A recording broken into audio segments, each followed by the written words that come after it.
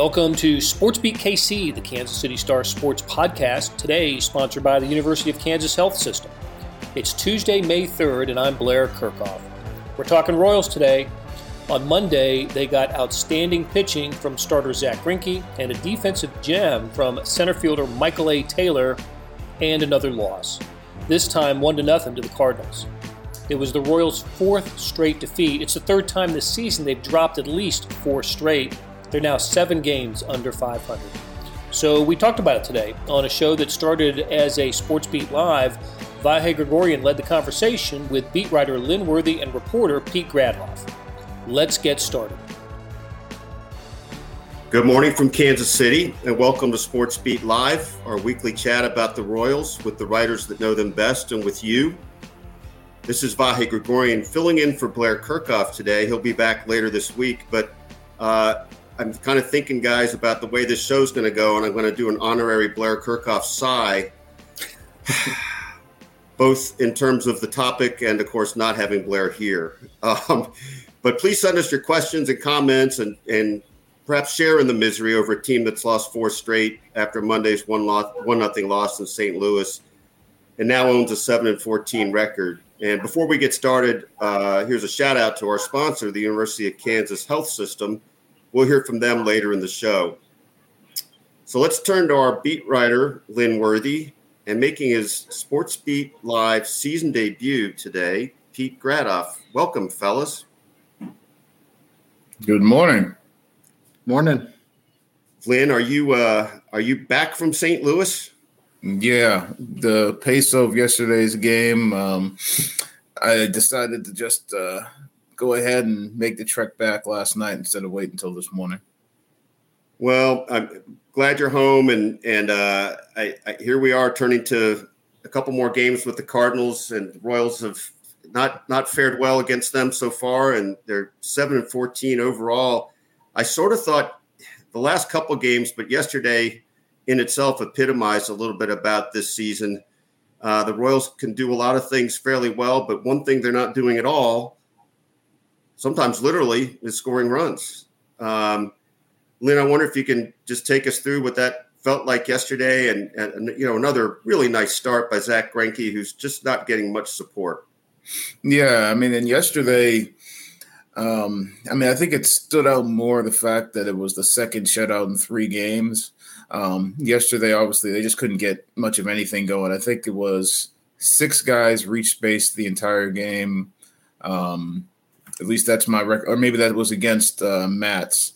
Either way, that was, but I don't think any one inning had more than 1 guy on base. They had 5 hits, one hit by pitch. So that's the entirety of the offense. So, we've talked a lot earlier in the season about coming up with hits with runners in scoring position, but you got to put somebody in scoring position. You got to get guys on base. You got to create scoring opportunities.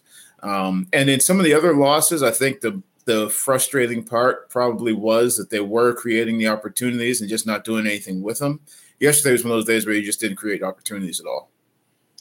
Well, we were confirming this figure beforehand, and Lynn, you might have known it off the top of your head, but of course the Royals now are dead last in Major League Baseball in runs scored with 63 in 21 games. And I think as we teased to doing the show, we suggested we would ask the question about what the Royals need to do to get it going. Seems like, Pete, runs scored would be a good category to improve on. What do you think, I should say, we can anticipate in terms of their hopes of getting that going? What's really missing?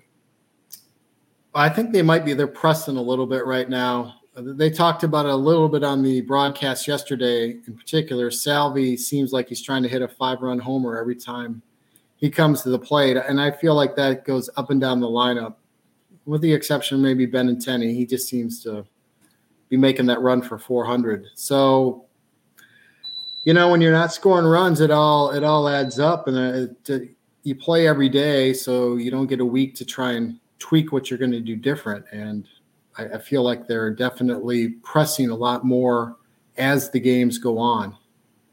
Yeah, all the way up and down that lineup, you see numbers that we're not used to seeing. And I'm thinking suddenly about Salvador Perez, who maybe is thinking too much about home runs. I don't know if you feel like that, Lynn, in watching him, but it seems like there's an inclination to try to pull that. He's always had a little bit of that, but I think he's also, escaped some of the things that he was doing last year that made him so at ease and have that monstrous season.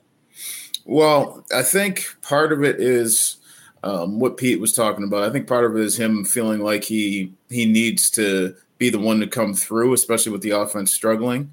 And maybe that's, just adding to, whether that's pressing. He's always been an aggressive hitter. But I think that's been part of what made him so successful last year too. Like, he's been aggressive and that's sometimes swinging at pitches outside the strike zone. I think the difference last year was he was going out and getting those pitches and he wasn't missing them.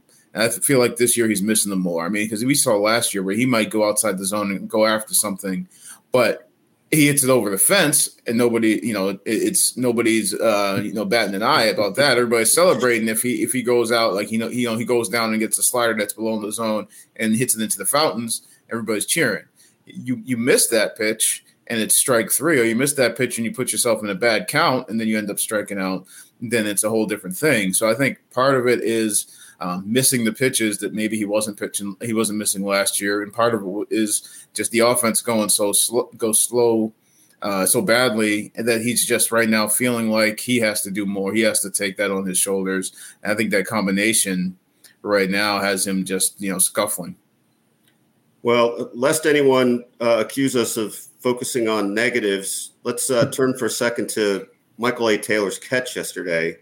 I'm sure it was jaw-dropping to see in the moment in person in St. Louis, Lynn. But Pete, did you get a chance to look at some of that video? And what did each of you guys think of that? And we'll actually, let me interrupt my own train of thought here.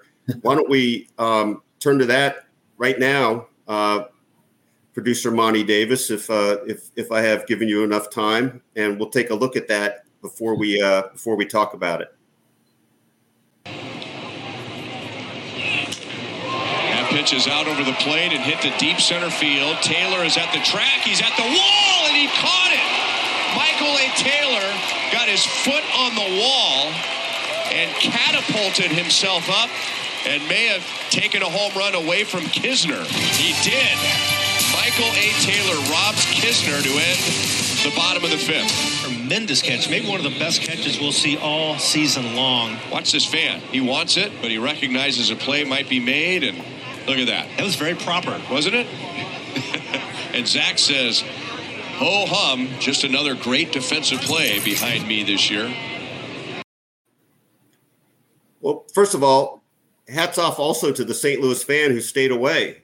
That might have really messed up an incredible moment. When I think of the Royals defense this year, that play I suppose is one I'll remember along with two others so far. The one where, as Whit Merrifield put it, Nicky Lopez dove up to catch that line drive, and that play I can't fathom or explain that Bobby Witt Jr. made throwing home in that first series. But how will you guys rank this catch, and even among catches maybe you've ever seen?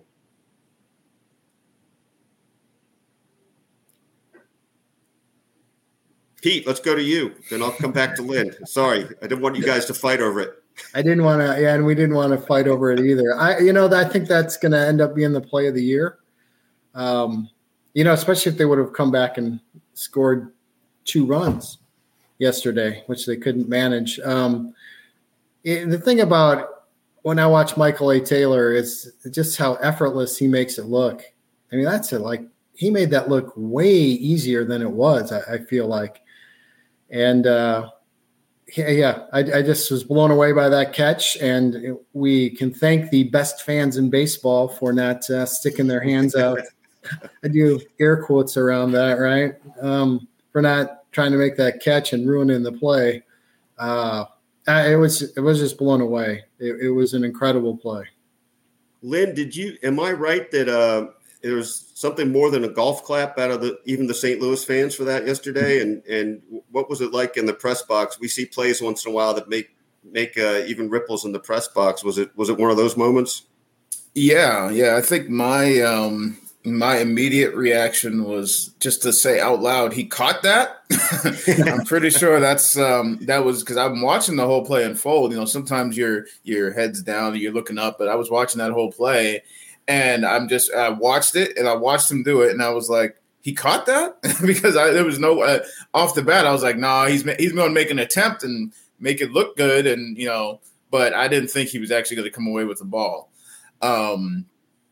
And to me, it was, I think at the time, because I know at the time I tweeted that's your that ought to be your play of the day candidate for the highlights and everything. And people started going immediately play of the year. And I was like, I think later on I was like, okay, it's probably a play of the year candidate. But I guess I tend to, everybody wants to say that whatever they just saw was the greatest play in the history of ever. So I tend to go the opposite on that. But upon reflection, I think we may be hard pressed to see another play better than that this season, but there's still a lot of season left. And my other immediate reaction was it just reminded me of Ken Griffey, like just the, putting the foot in the wall and going up and grabbing a ball that's, already, in the stands basically. And it was interesting to hear him talk about it afterwards, Taylor, that it was, he said he didn't plan on putting his foot in the wall. It was just basically trying to measure things out. And I forgot about it until he mentioned it, that he had a play last year in Baltimore where he sort of lost track of where the wall was and never got the jump to try and steal the home run because he ran into the wall and the ball just, went into the stands. So it was, one of those plays it happens really fast, but there was still a lot going on for Taylor in that moment. And so that's what I thought was really interesting about it was, trying to get a measure on the wall, trying to get, find the ball, make sure you know where the wall is, and then sort of instinctually just sort of climbing up the wall. And the fact that I'm trying to remember if they list him at 6'3", 6'4", whatever they list him at, those long arms helped him be able to get that ball and then hold on to it too. It was pretty. Oh, go ahead, Pete. Were you going to say something? Yeah, I'm sorry to interrupt. No, it's fine. You talked about the best catches we've ever seen. I still would put Dyson's catch in Miami. I think it was 2016, where he just dead sprinted to the outfield wall and jumped over and made it. That's probably the best catch I've seen. But this reminded me a little bit of Carlos Beltran when he was with the Royals. I think he made a home run saving catch at Kauffman Stadium that was just out of this world. Last thought on that is you rarely see emotion out of Michael A. Taylor. It actually looked like he flashed a little smile there, which told you that even he thought it was a pretty good catch. Yeah. You guys make a lot of great points. One, Lynn, that'll stick with me. We do tend to get a little recency bias. And if we sat back, we could probably chart out some catches that don't come to mind right away. But the other thing, Lynn, the point you made, it's also true. These plays would stand out a lot more if the Royals won these games. It'd be just because you do think this defense is, a pretty plus defense. And I think it was the next half inning. I'm blanking on the name, but the left fielder for the Cardinals made like a diving catch, like, in front of him, a sliding catch. And you see a lot of the fans cheering. And I immediately just turned to people in the press box. I said, no. I don't want to hear nothing about those diving catches after what we just saw. Like, no. Your run-of-the-mill diving catch doesn't rate after that. I think it was the very next defensive play. One of the development in St. Louis, or theoretically in St. Louis, is our introduction to MJ Melendez in the major league level. And I believe we have some video, Lynn, that you recorded, I think, in the clubhouse in St. Louis that we'll take a look at now, and then we'll talk about him on the other side. It's a very surreal moment. First off, I want to thank my Lord and Savior Jesus Christ. Without him, I wouldn't be here right now. So, it's a crazy moment. Yesterday was really crazy, but I'm just so thankful and grateful to be here. Right in the middle of our game yesterday, I was DHing and got back inside the dugout from being on second base, and was told by my manager, Scott Thorman, and just a couple of tears came to my eyes. It just really didn't feel real at the time, but I was super happy and excited. Of course, first calling my family, I think that was just the most important thing for me, and letting them know and being able to share that moment with them over the phone. And trying to get my stuff packed up and head here as quick as possible. What was that like over the phone? It was just a very emotional moment. I think, from the moment I was told by my manager and talking to my family, I just kind of saw a glimpse of everything leading up to this moment, just really taking everything in and realizing all the stuff, all the hard work that I put in, and it's finally got me here to this moment, and just really grateful for that. I feel great. I think, the numbers don't really tell a full story, and, going out there every day and just trying to compete, just trying to grind through everything, whether it's just hitting the ball right at people, weather, windy, just everything, just going out there and try to compete, be there for my team. That's really all I can control, and I'm excited to just go out and compete again at the higher level. I think, honestly, even since getting drafted in 2017, it feels everything kind of happens so fast when you go back and think about it. Time really flies, and, from 2019 to now, it was, if I look back and think of where I was at that point in time and to be here right now, I'm just so grateful for all the moments, all the ups and downs. I think every single up and down played a huge role in where I'm at today, mentally and physically, and in my game. What was the first part of this year like for you? Because I know they had you moving around a little bit. I mean, we saw you in the outfield for the first time. I think that was the first game, right? We had the outfield assist. It was just really exciting. Something that was new to me, something that was different. But I love being able to take on new rules, whatever I can do to really help the team and show what I can do to help, and let my abilities play out. And I feel like that was just a really fun thing for me, and it was I enjoyed it and embraced it. So at this point, beyond catcher, where do you feel comfortable playing?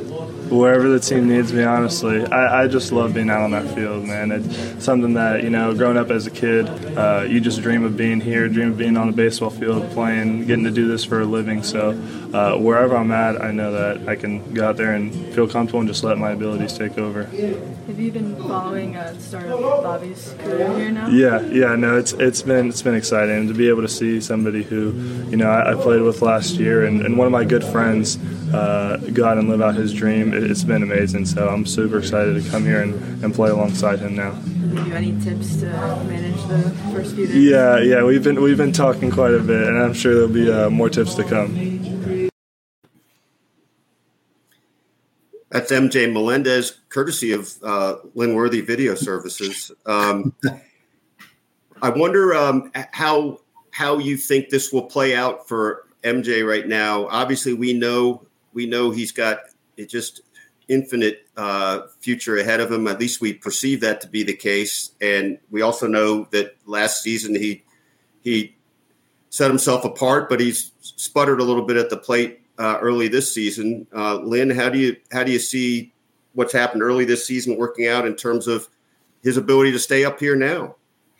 Well, the thing that a lot of us were talking about just in the press box yesterday was, the last couple of years with some of their top guys, there's been sort of a big to-do about them making their debut in the majors and picking their spots to bring them up and all that sort of stuff.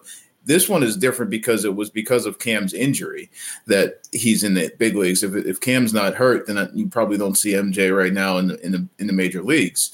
And also the fact that typically, like Dayton always mentions, one of the things that you look for is opportunity. That's one of the things that they always try to map out for. If a guy's going to come up, one of their top guys, they want opportunity for him to be in there on a regular basis.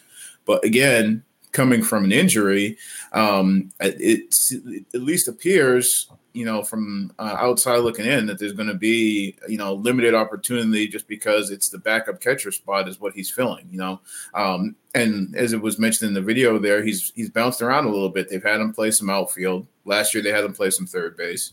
But right now there's a guy named Bobby Witt Jr. who's playing third base, and he's pretty much locked in there. And then in the outfield, you've got two Gold Glovers and Andrew Benintendi and Michael A. Taylor, who we just talked about. And then that right field spot, they've been trying to get playing time for multiple guys. That's Edward Olivares, Kyle Isbell, Hunter Dozier if he's not DHing or playing first. And then also, when there is a DH, when the DH spot is Salvador Perez, then maybe MJ gets, behind the plate. But so it's not necessarily a cut and dried, okay, he's up here, he's going to play 5-6 days a week. That's not, at least it doesn't look like that's a feasible thing for them to do right now. Pete, what's your perception of the situation? Well, more than anything, I'm just looking forward to seeing him. I'm curious if they use him, as Lynn mentioned in that Q&A with him. They played him in the outfield. I mean, do you think maybe we could see him play a little bit late inning? I mean, you never know when an injury is going to come, but maybe it could be in the outfield. And this won't be a Kendrys Morales out there in right field type of thing. He's got some incredible athleticism, and I think that's going to be an interesting thing to see too. He could pinch run, right? I mean, he's got great speed for a catcher. He's not your prototypical lumbering 35 home run hitting catcher. So I'm just curious to watch him and see if they plug him in during the game somewhere. The other thing that and I think the situation with Cam also points out is you also somewhat need to be careful when you've got two catchers on your roster. If you're, like you said, plug him in somewhere, you run the risk of putting yourself in a bind if, something happens to, Salvi or something happens to him. Then you're talking about, okay, you're down to, I think, Carlos Santana, who hasn't caught in years, would be your emergency catcher. So that's the one thing. I mean, because the other day, Cam comes out in the fifth inning and they lose the DH spot because Salvi goes there. And so you're pitch hitting, once every time through the lineup, which, I mean, you had bench guys to be able to do that. But you could find yourself, you use that guy early or use that guy in the game in a different spot, and then something happens and you get yourself in a little bit of trouble. So that said, I could see him used as a bat off a bench if you're trying to get something going in the late innings. You're trying to play a matchup because he's a left-handed hitting power guy. But you also have other guys on your roster that that you might want to use in some of those spots, whether that's, whoever's not in the lineup between, O'Hearn, Dozier, Olivares, those types of guys, or, Isbell. So that's why it's, like I say, everybody who, obviously it's great to see one of their top prospects come up. People want to get eyes on them. Had 41 home runs last year in the minor leagues. People have heard a lot about him. But at the same time, it's not one of those design things where they carved out a spot for him to be in the lineup every day. Well, you're forgetting to mention that Mike Matheny looked like he was game ready too. If they need to fill somebody in. Hey, let's take a quick break and hear from our sponsor, the University of Kansas Health System. March 4th, 2015, I got out of the shower and felt a lump in my left breast. We were able to quickly uncover that she had 2 subtypes of breast cancer, each of them requiring separate and unique treatment plans. This is why you come to the University of Kansas Cancer Center. It is critical to be treated by a team of experts in that specific cancer type. If you don't start with us, I think you'll have more questions than answers. Why would you go anywhere else? Hey, it's Blair. We have a special subscription offer for SportsBeat KC listeners, unlimited digital access to the Kansas City Star's award-winning sports coverage. Sign up now for 1 year of Sports Pass for access to all the sports news, features, and columns presented on the kansascity.com site, and it's only $30. That's a 40% savings off our regular rate. Your subscription will automatically renew after the initial term at $50 unless you tell us to cancel. Your subscription helps support the sports coverage of kansascity.com and the Kansas City Star, and that support has never been more important. Please visit kansascity.com/SportsBeatKC offer to get this special offer. And as always, thanks for listening. Well, I've been thinking about this a little bit, and I know we don't want to talk about it all the time, but I do think it bears mention, and I'm trying to suppress my inner smart aleck on this, but if the Royals keep losing games and nobody can see it on TV, is it really happening? And twisted another way, Pete, I know we've kicked this around a little bit, and you've done some analysis of this over time. What do you suppose the latest twist on this is? And I guess we have to go back to last Thursday. I think there was another one of those weird 4:30 cutoffs on the game that I think you were pretty conscious of. Yeah, Bally's had a few problems for sure. They blame that one on a master control error, which was the same excuse they used the year before, and it is a problem. When I write a story like that, I end up hearing from a handful of people who are like, "Well, when we can't even see the game, right? Because we cut the cord and we don't have our options." Hulu TV, Hulu Live, Dish TV, YouTube TV, they all dropped Bally Sports within the last few years. So fans have one option, and it's $90 just to stream. I mean, you can watch other TV with it, but if you want to watch the Royals, it's $90 isn't really what you want to spend. Now, Bally is going to have an app where you don't have to be a cable subscriber that's supposed to come out mid-season, and that's going to be somewhere in the $18 to $22 range. Of course, this is all speculation, and that would be the best thing, I think, for Royals fans if they want to watch the game. Because, the other thing in this is MLB TV will obviously black out in Kansas City, but, fans in northern Arkansas all the way up to central Iowa can't watch the games. People in Iowa can't watch the Twins, the Royals, the White Sox, the Cubs, the Brewers, and the Cardinals. It's ridiculous.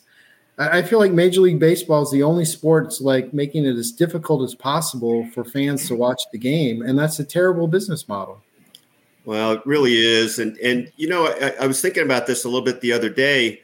We're so used to we all understand there's all these streaming options, all these different ways to get your content. But the problem with this really is it has the impact of something taken away, right? A lot of those other things are like, oh, well, I can get to this through that. That's great. I didn't get that before. But this is, since I was a kid in the 70s, you were able to watch basically every home game. If you were in the Philadelphia area, or every game you could watch on the newfangled cable TV system. So it's really frustrating. Lynn, I suppose, you're at these games, so it's not a factor for you so much, but I do wonder how much you hear from readers or other people about it, and how cognizant you are of that being the case, that so many people can't see it. On social media and sometimes on, through emails and things like that, you'll hear from people. Sometimes it's just people confused about where to watch the game, not that they can't watch the game. So like every now and then I'll be trying to direct people to, what channel it is that they could find Bally's. I think some of them may just be a little confused because of when it switched from Fox Sports to Bally's. I think some people didn't realize that wasn't them moving to an entirely new spot. It was just the name change. But then there's also the people who, are really upset about not being able to follow the games on a daily basis, not be able to watch the Royals whenever they want.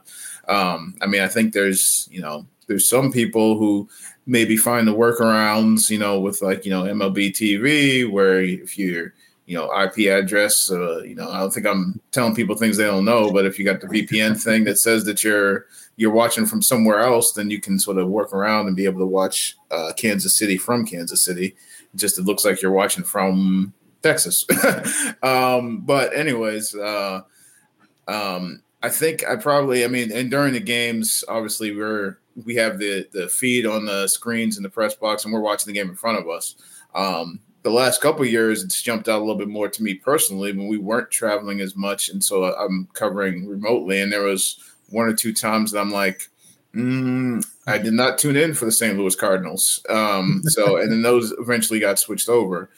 But I have cable, so like I can still go to the app or log in online and have some way to try and work around some of those things. But also I completely understand people who feel like, why should they have to work around those things? Shouldn't they just be able to turn on and get it and be able to watch the game to the end? And so I think there is a decent, it's always hard to judge from social media, but I think there is a decent amount of frustration there from people who just want to watch, baseball. Pete, I think you wanted to add a little something.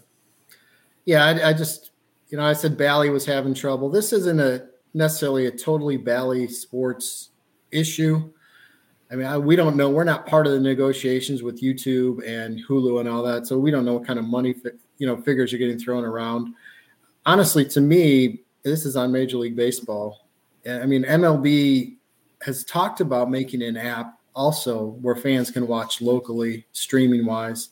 And that's to me, that's the simple way out of this. Make MLB TV available and to everybody in Kansas City or anywhere that they want to watch the Royals, and cut some of their money off of that to Bally and to the Royals. I mean, just split the pie so people can watch the game. People will come, Ray, if they can watch the game. Yeah. Well, we've talked a little bit about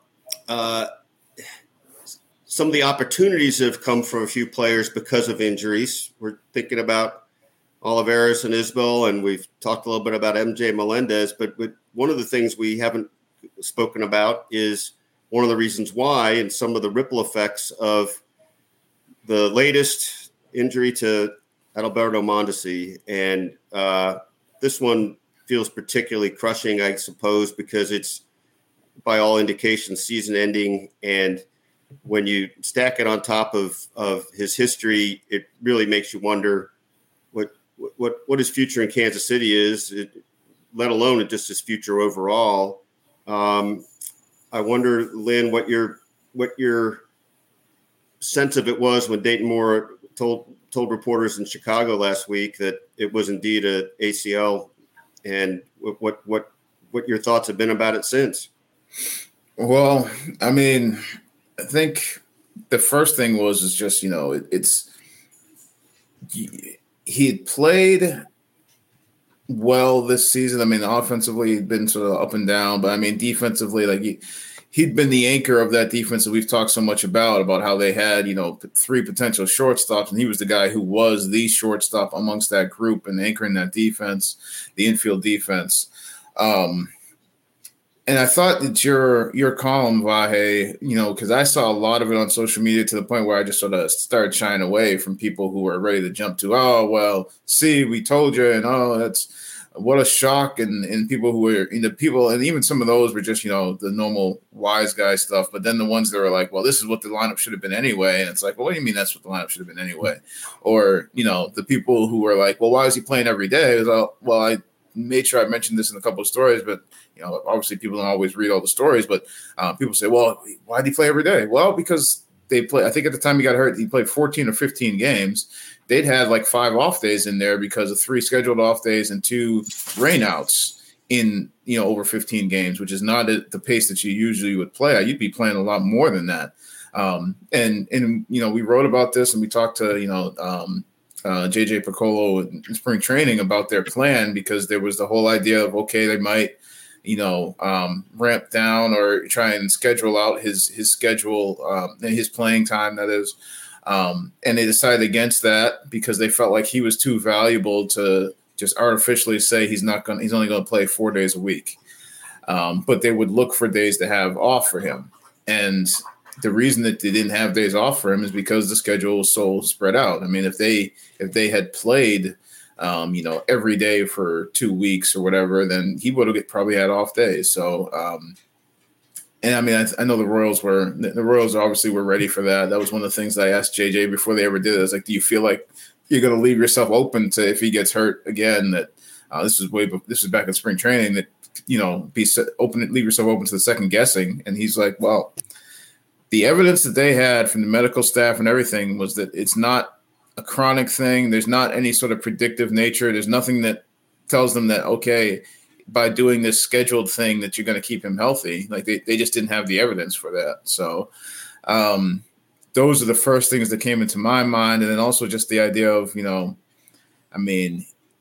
this is a guy who wants to play, who like his teammates care about him, who sort of like a Byron Buxton, where if he plays every day, he can be a really big catalyst in a lot of different ways for that team, and he just can't stay healthy. It's not that he's not trying to stay healthy. It's not that he's not working. I think Mike Matheny talked to us in the dugout, was just talking about how everything this guy does is to try and be healthy enough to play a full season, and an ACL just, trying to break for a stolen base, just pops an ACL.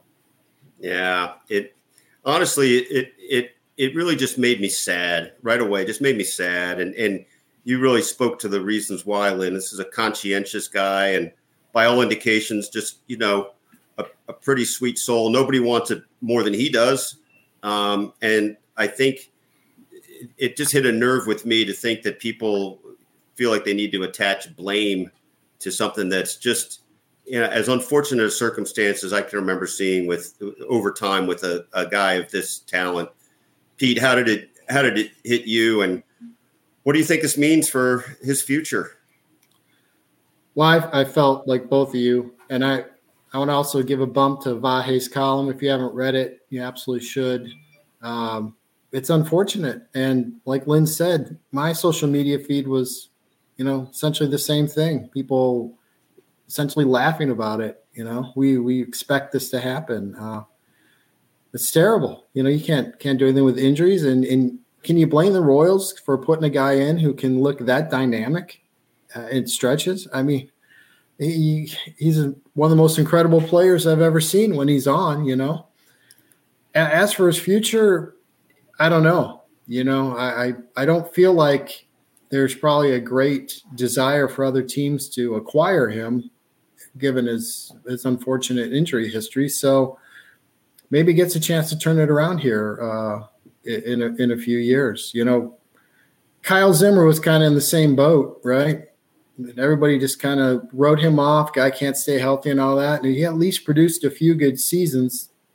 And maybe down the line that's going to happen with Mondesi. He's not 35. He's still pretty young. He's a lot younger than you are, Vahe. Yeah, another 7-8 years, he'll be half my age, something like that. Lynn, when you use the term second guessing, it made me chuckle inside and think to myself, it's always got to be about the first guessing. And the Royals, I think, were operating with pretty good information. One of the things you said reminds me of Pete, when you were mentioning this about not playing him so much, perhaps a former employer that shall go nameless used to tell us that the best way to keep the copy machine working was to not use it. And I reflect on that, and I think you probably need a better copy machine. And in Mondesi's case, I don't think you have a skill set that's replicable in many players, and that's why I do think it's also possible that the very things about his body that make him extraordinary are part of his Achilles heel, figuratively, and I hope never that's a literal part. All right, so you got a longer show because I'm a blatherer where Blair is economically efficient. But it was great to get to spend time with Pete Gradoff and Lynn Worthy. Please follow us at kansascity.com and in the pages of the Kansas City Star. And thanks again to the University of Kansas Health System for lending its name to us, and to Monty Davis for producing this. We hope you all have a great week, and we'll look forward to having the right host back in the days to come. And thanks again for following along. That'll do it for today. Thanks to our SportsBeat staff of Monty Davis, Randy Mason, Jeff Rosen, and Chris Fickett. Also, tip of the cap to Vahe Gregorian, Lynn Worthy, and Pete Gradhoff for making things go today.